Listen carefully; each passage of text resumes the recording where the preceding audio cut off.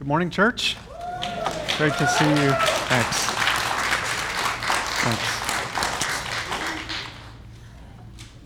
If you're new, I don't normally get that reception. I've been out for 8 weeks on sabbatical, and I'm thrilled to be back with you today. Kids, you are dismissed for Gospel Project. We hope you have a wonderful time. Thanks to those of you who are leading and teaching them today.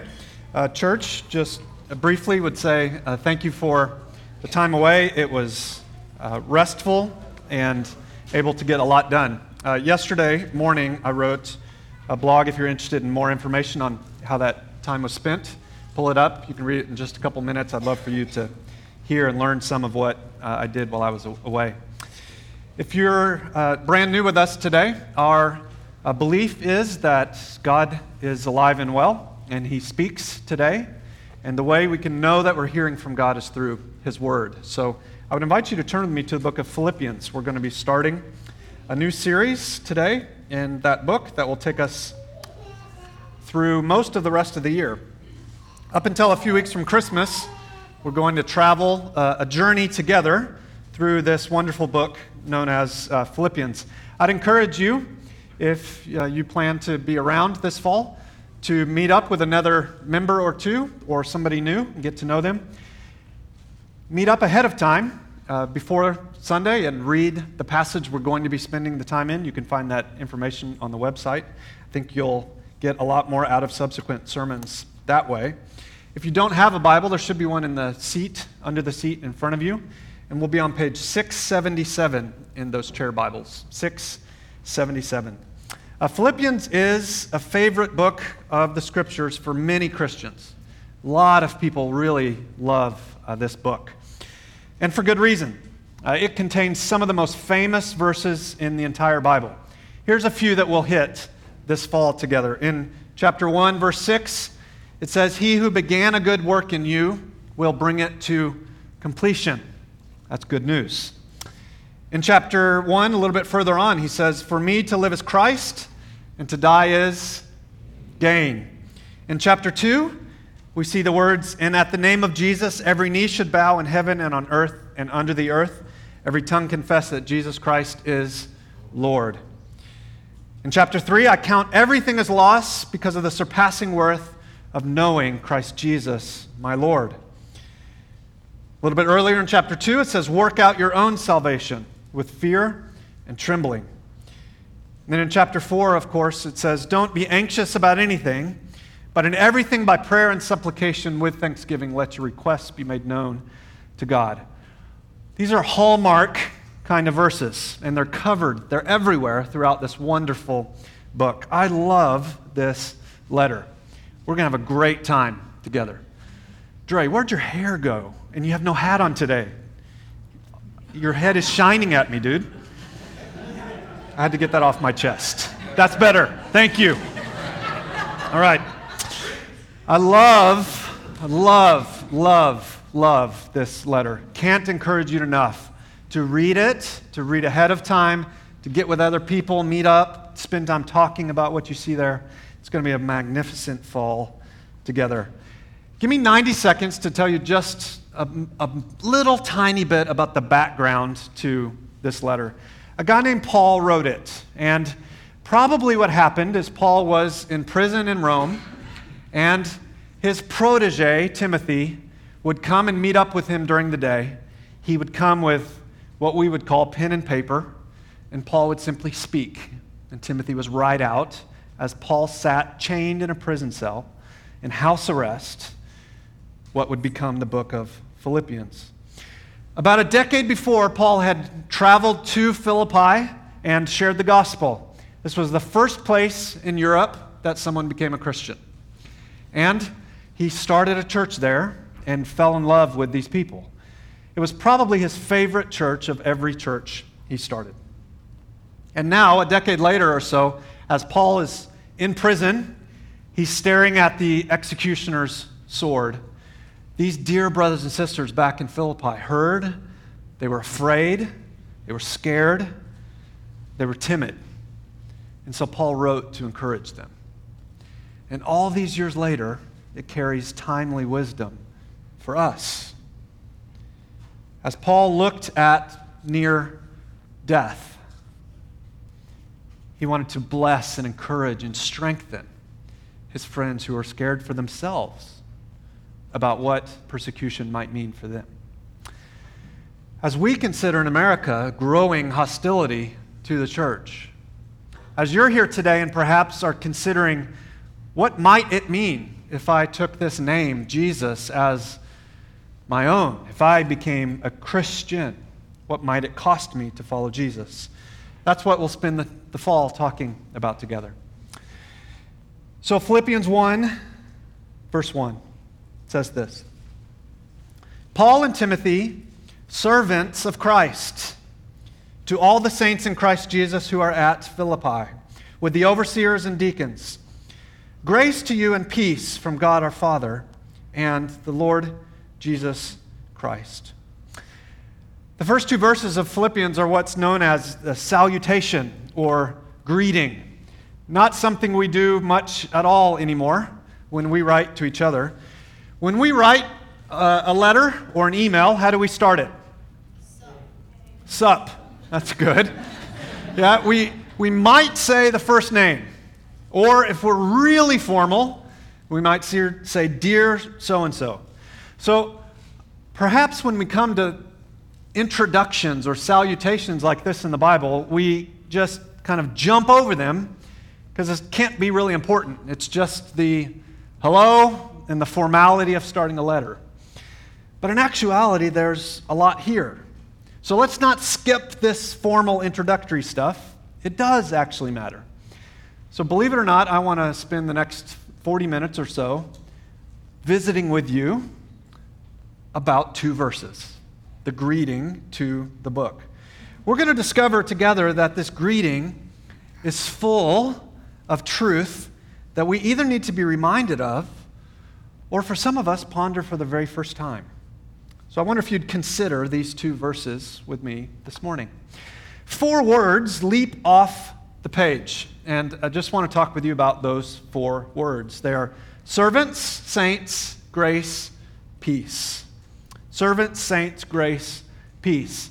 You'll likely notice that all 4 of those words are directly connected to Jesus Christ. Paul is very careful to say that he is a servant of Christ, that we are saints in Christ, and that grace and peace come from Christ. Throughout this marvelous letter, Jesus Christ is held up and praised and honored and worshiped and glorified and enjoyed. Philippians, from the introduction to the conclusion, is about Jesus. It's about Jesus.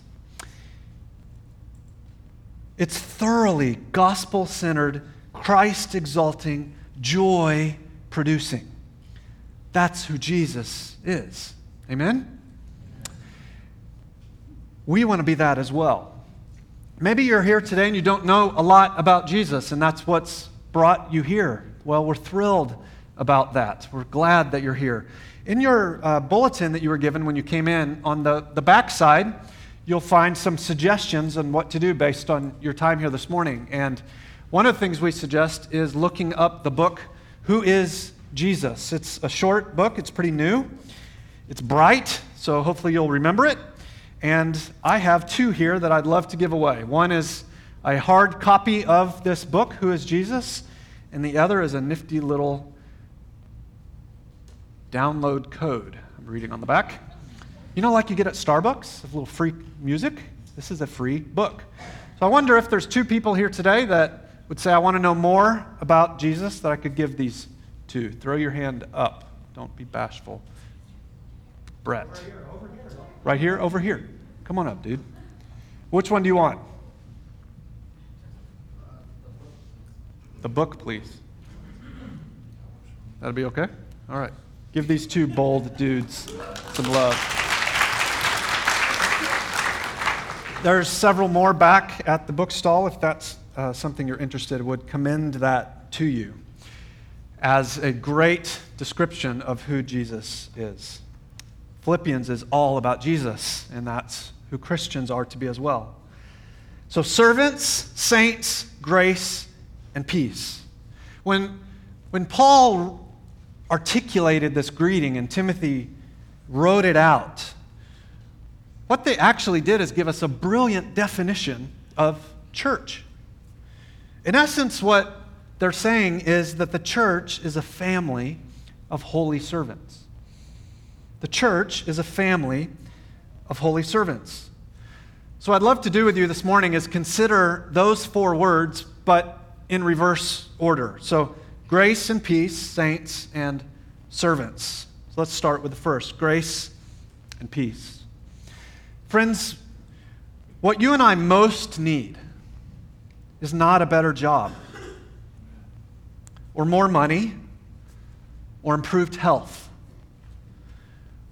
We do not most need a new friend at school as we start a new year, a spouse, or even to finish out this semester and get that hard-earned degree. All of those things can be great, can be wonderful. But what we most need is grace and peace. Human beings were made in God's image to be in a loving relationship with Him, but we chose to rebel. You can learn more about that in the first book of the Bible, in the 3rd chapter, Genesis chapter 3. Without exception, all people have rejected God's good rule in favor of our own rule. The biblical word for that, of course, is sin. Sin is often the foolishness of turning something that's good into an ultimate thing. It's taking something good and making it the object of our worship, our highest aspiration. Maybe an illustration would help. Imagine a couple that's been married for 7, 8, 9 years, and they got married to spend the rest of their lives together, to make babies, to raise little creatures, develop them, send them off to serve and help and better God's world. But 3, 4, 5, 6 years into marriage, still no baby. They're trying and trying and trying, and month after month after month is met with heartache and disappointment. So finally they save all they can. They have in vitro done, and guess what happens? They get the news, they're pregnant. And those 9 anxious months go by, and out comes a beautiful little baby girl. That's a good thing, right? It's a wonderful thing. It's a gift from God, in part through the miracle of modern-day medicine. And so that mom and dad begin to build all of life around that little girl, protecting her, feeding her, bathing her, changing her, comforting her as she cries. A wonderful gift from God. But if they are not exceptionally careful, that little gift from God will replace God. That girl, that gift, will become the object of every thought, the person of primary importance, the object of worship. That's taking a good thing and turning it into an ultimate thing. Can you think of a way in which you have done that? We all have. That is one of the ways in which we sin.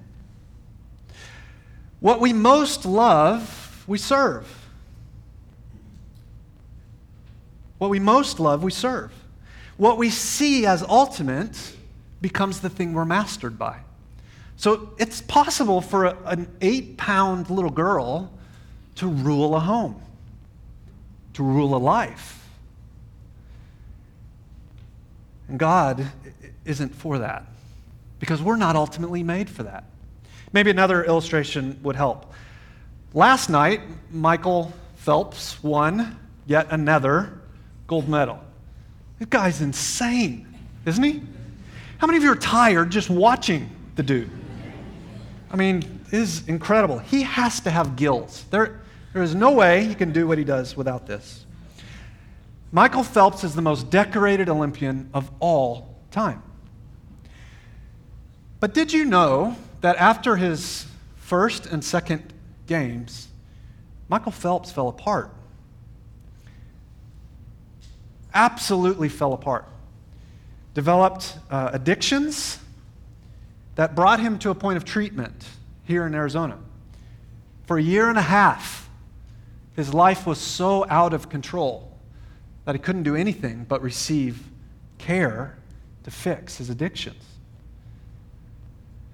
I read an article a few weeks ago by his coach who didn't want him to go to treatment. And here's what he said to him. Michael, you have all the money that anybody your age could ever want or need. You have profound influence in the world. You have free time. And you're the most miserable person I know. How does that happen? Are Olympic medals a bad thing? No, I'd take one or two. Olympic medals, that amount of discipline, hard work, achievement, it's amazing. It's to be celebrated.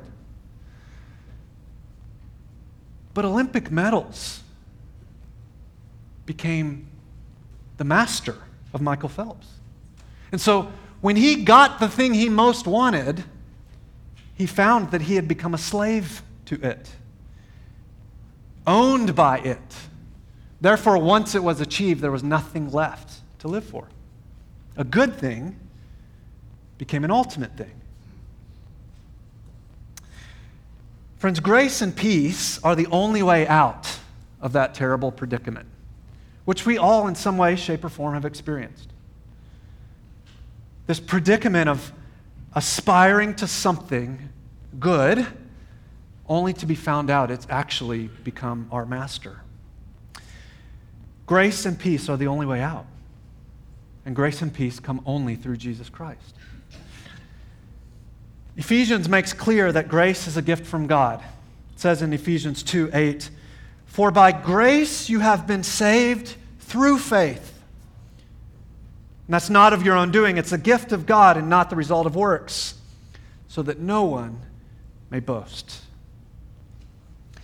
Peace, interestingly, is also a gift from God. And in a sense, we could say that peace is the result of grace. So, in our relationships with each other, we can experience maybe a little taste of that dynamic. Those of you in the room who are married, or those of you in the room who have watched married people and chuckled inside at this dynamic, here's how it works. A husband and a wife have a big fight. Eventually, what's going to happen? The husband's going to recognize he messed up. And husband's going to have to come home, and if he's wise, he's going to say the words, "I'm sorry." So, men in the room, married or not married, let's try that together. You ready? I'm sorry. Great job. Some of you, the gal next to you, I never thought I'd hear those words. So he's going to come home, he's going to say, "I'm sorry." And the wife's going to say, "I forgive you." I forgive you. What's happening there? What's happening? The husband is admitting failure, sin. And the wife is giving grace. And as she gives grace, what happens? Peace is restored.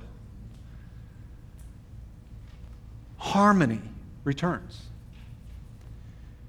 That gives us a little tiny picture of what happens when a person becomes a Christian.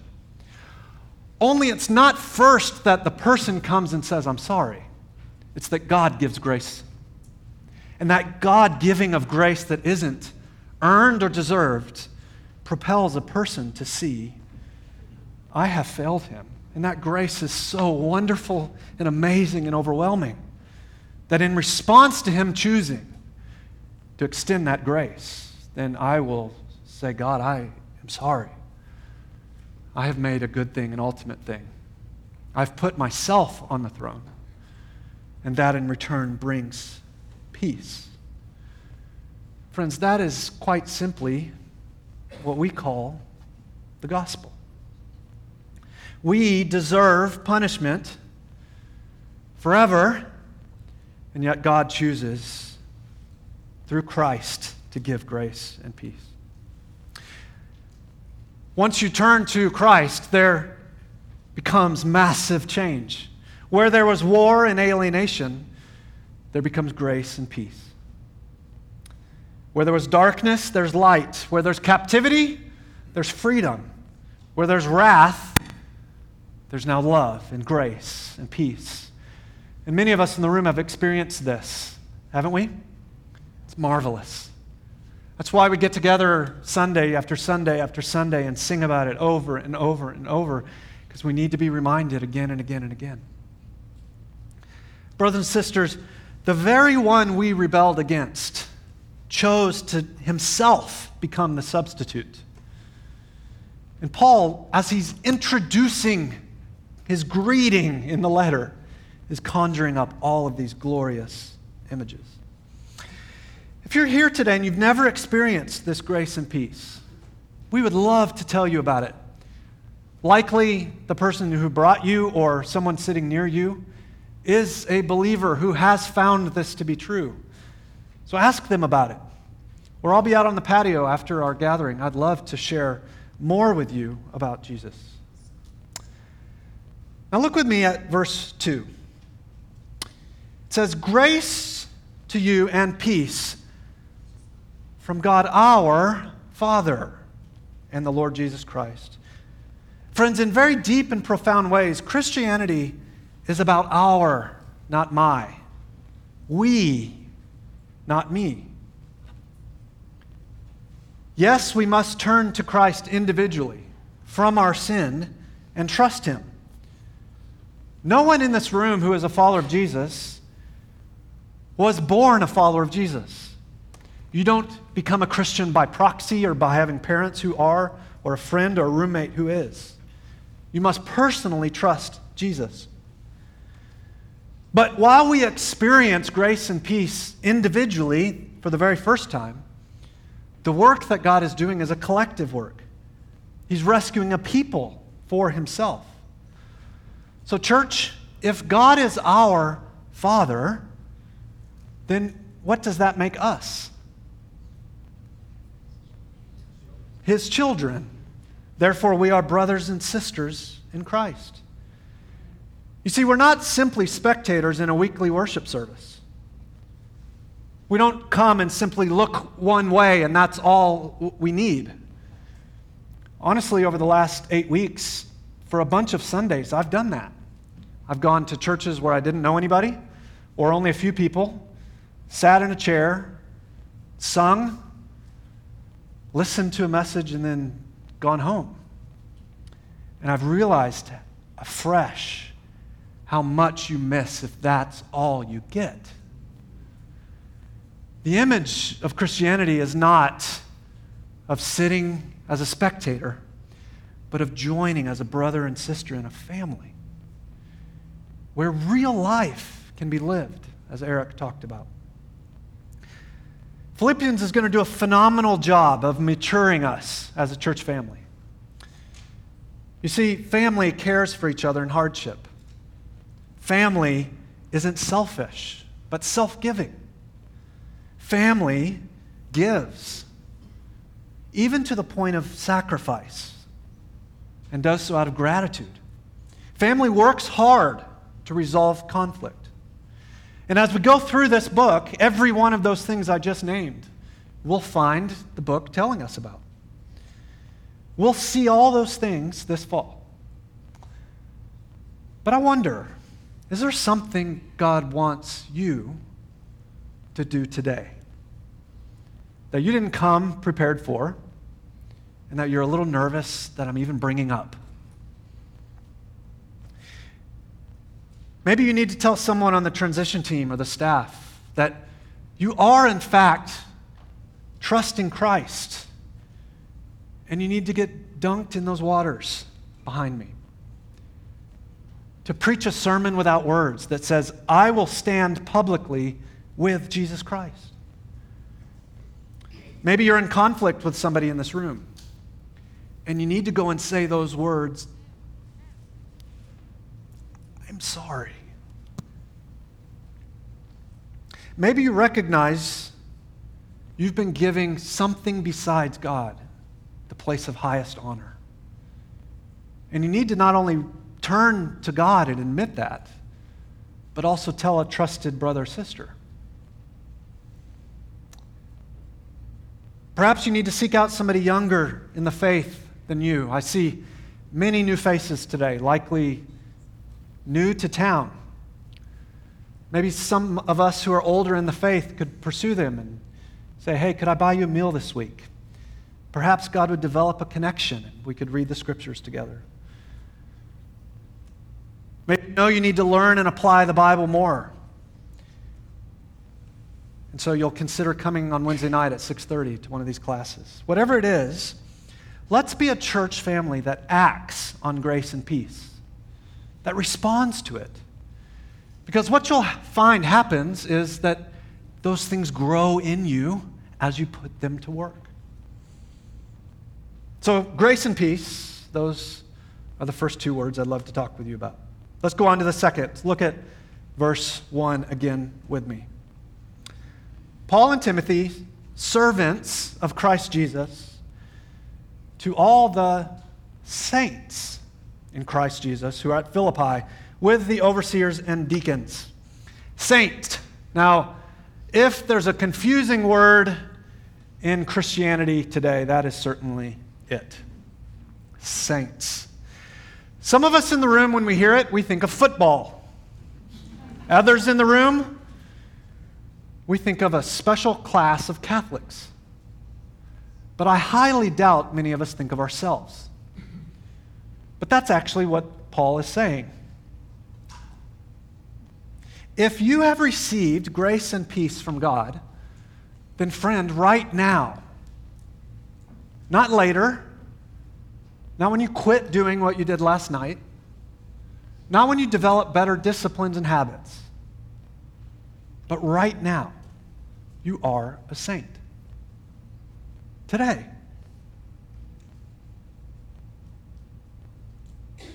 Today.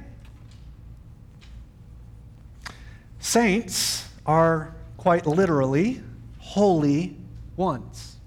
Now, not holy like your clothes, of course, but holy meaning separated from sin and dedicated to God.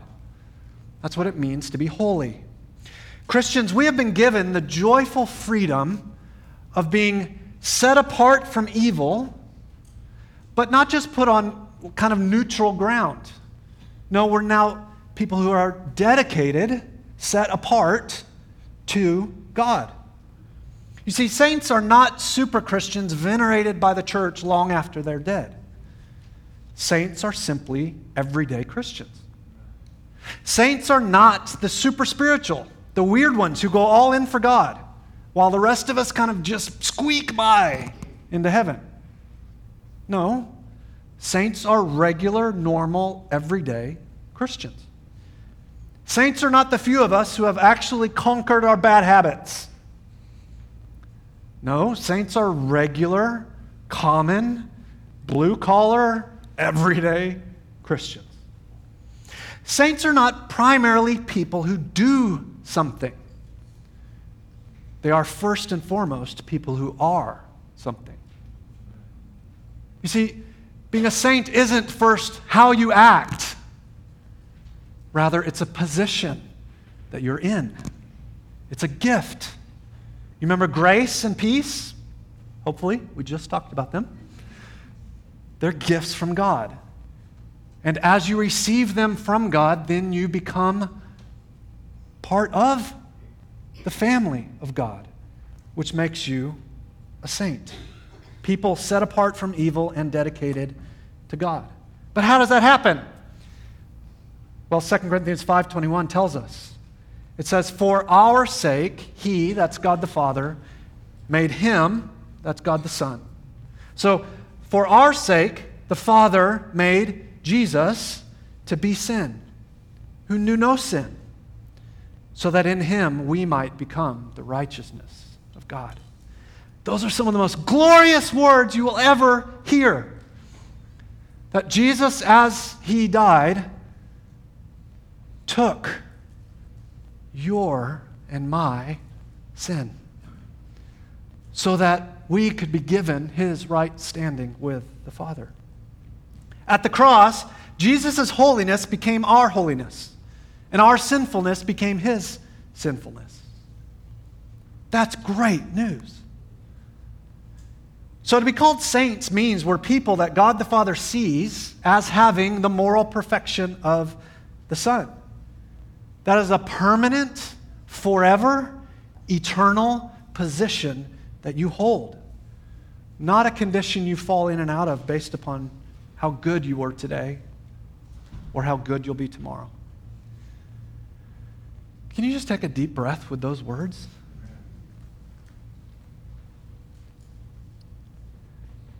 But that's not to say that being saints has nothing to do with behavior.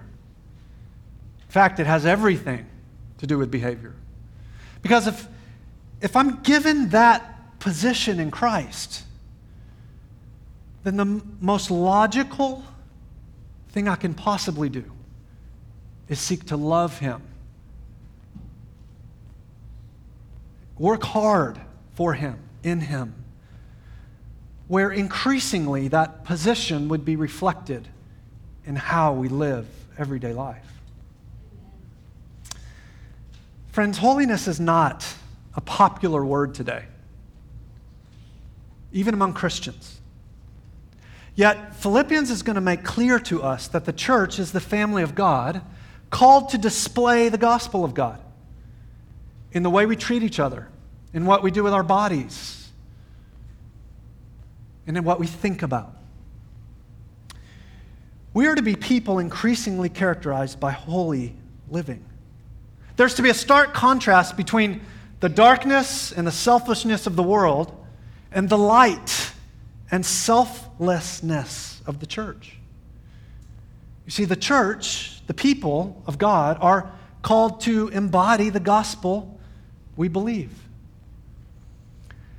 I hope, Church on Mill, that especially in these next 3, 4, 5, 6 weeks, as tens of thousands of students flock to this area of Tempe, and many people will visit us, we'll get one shot, not to get bigger. Frankly, I don't care about that at all. But to display the gospel and how we welcome new people. To take an outsider and treat them as an insider. Not simply to be kind people, but to show that Jesus is real, the gospel is true, God is alive, the Spirit is changing lives.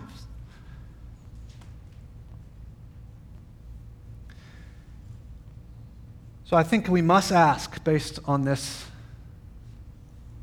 dear so-and-so, this greeting, brothers and sisters, are you hiding sin and nurturing behavior that you know is evil?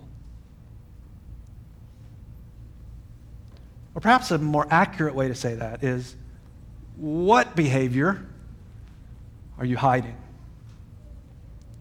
Are you willing today to repent? Are you willing to say to God, you have given me grace and peace. You've named me a saint. And yet I've slipped into this thing again. God, I confess that as sin and now stand in your grace and your peace. Yes, the church has leaders. Do you see them named there? It's to the overseers and deacons. That's to the elders, the preachers, the teachers, the shepherds, and the key servant leaders in the church. Yes, these people are called to set an example. That's why they're pointed out. But notice that little word, all. The letter is written to the whole church. The letter is to all the saints in Christ Jesus. Even while we have a leadership structure and the structure matters, we all share the common experience of God's grace. We're all equals at the cross. And so we're all to pursue living out our saintness that Christ has given us. We're all called to say no to evil and yes to good. So let's pray together, church, this fall as we walk through this book very slowly, that God would help us all to mature in Him, to be transformed in increasing and surprising ways. So grace and peace, saints. Let's talk about one more word and then sing a song together. That last word is servants. Philippians was originally written in what's called Koine Greek. It was the common language of the day. And in Koine Greek, that word is actually slave. Now that kind of raises the temperature in the room a little bit, doesn't it?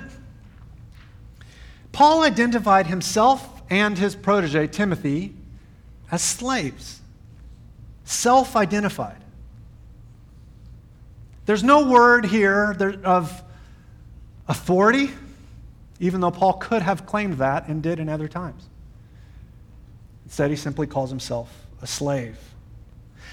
That word had no more positive connotation in our day, in his day, than it does in our day. It sounds odd, does it not? Slave. Conjures up all kinds of nasty images, especially in a time in America in which we're finding that we're still not over treating each other based on the color of our skin. Slave. Another reason I think it sounds odd is we live in a culture rooted in autonomy. The Great American Project that started in the 1960s and continues today is the belief that life, joy, and freedom emerge out of individual freedom, out of personal autonomy. Literally everything in this society, and frankly, especially in Arizona, is built on that premise. My life is about me, and all of us will gain whatever we want if we make life about us getting as far as we possibly can. If you don't see that, it's not because it's not here. It's because it would be like telling a fish you're in water. You just don't know any different. You can't imagine life any other way. So we prize self-esteem and ego and self-actualization, personal greatness. But the truth is, this project has failed and is failing. Is there a single person in this room who was alive in the 60s that would say things are better now than they were then? And I don't mean that the 50s were somehow the golden age. That's not what I mean. I mean that the belief that if we look into the future and we make life about freedom and autonomy, then things will get better. That hasn't worked. That is an utter failure, actually. You see, the world hasn't gotten better. Why? It's because the way things actually work is everyone is mastered by something. Everybody. It's impossible not to be. There is no such thing as personal autonomy and individual freedom. In the sense of libertarian, I can do whatever I want to do, and I actually know what's best for me. That does not exist. It is not a thing. Again, let's think of Michael Phelps. Was Michael Phelps free to pursue Olympic gold as the highest aim in his life? Yes. But is Michael Phelps free? No. He's actually mastered by that pursuit. That's why when he got it, it ruined him. And I hope you'll pray for him because he's just attained it again. Can you imagine how miserable you would be if you actually were able to get everything you wanted? Most of us don't have that level of success. And so we have the illusion that it's going to work because we spend our whole lives pursuing it. But it doesn't work. Friends, you'll either be mastered by something that will be your ruin, or you will have Jesus as your master, who will give you grace and peace, who will put in you a joy that cannot be bottled up, who will secure your today and your forever, and who will love you supremely. Paul experienced that. That's why he called himself a slave. You see, this Jesus says it's better to give than to receive. He said it's the greatest among us are to be the servants of all. In the kingdom of God, we find that being a servant of Christ is actually freedom. To be a slave of Jesus is actually the highest form of freedom one could ever have. One writer I read this week put it like this: those whom Jesus saves, he enslaves. Isn't that good? Those who Jesus saves, Jesus enslaves. And this, friends, is complete joy. To be a slave of Christ, one completely at the disposal of God himself, Philippians is going to show us, is the way to experience life, joy, happiness, freedom. The other way, if you actually succeed at whatever you're pursuing, will be for your coach to tell you, you have everything you could want, and you're the most miserable person on the planet.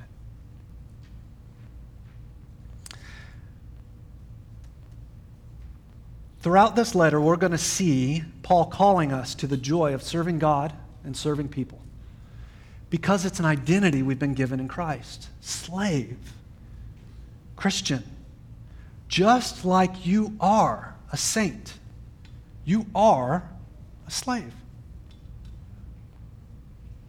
So are you serving? Are you giving your life away because Jesus gave his life away for you? If not, then our real desire for you isn't to fill the needed holes in various ministries around the church. Our desire is to see you become who you actually are, to see you be true to yourself. Because if not, you're just fighting a war inside, and you're going to get miserable and more miserable and more miserable the more you try to be something different than who God has made you. Service isn't ultimately about getting things done. It's about being true to who God's made you. Pick somebody in this room this week to do something thoughtful for him or her. Maybe even anonymously, if you're prone to do that for accolades. Watch for a non-Christian at work or school. Go out of your way to do something kind. What you'll find is a little glimmer of light. That little glimmer of light is an invitation to live out your identity in Christ. And as you do that, you will experience more and more and more grace and peace. Church, we're a family of holy servants. We are servants of Christ Jesus. We are saints in Christ Jesus precisely because we've been given grace and peace in Christ Jesus. Will you stand with me and let's pray?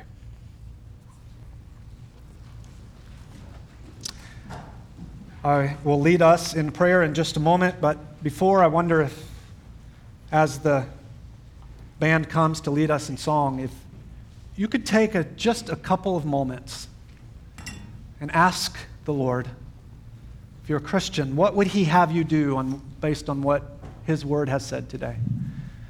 And if you're not, would you consider opening your life to God and asking him to help you come to know who he is? Let's pray.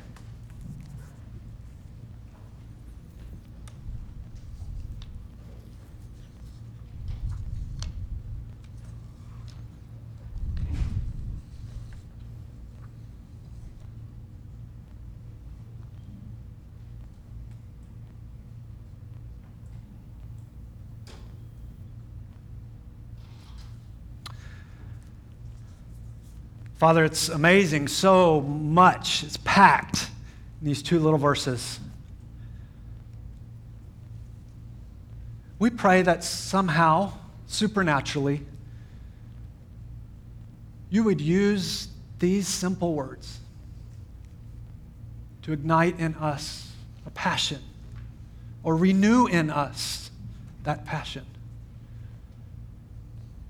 To enjoy your grace and peace, to recognize the position of being a saint and being a servant that you've given us. I pray for my brothers and sisters that we would act upon what we've heard, that before we leave, we'd communicate with one another. I'm going to pursue this week. Would you follow up with me?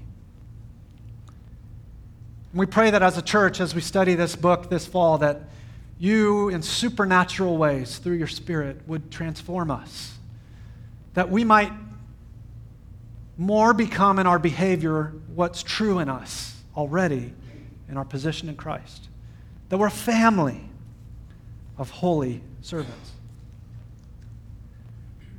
I pray for those here who are not yet believers that, God, you would guide them, that you'd give them increased understanding. And give them the courage to allow us to answer questions. We pray this in Jesus' name. Amen.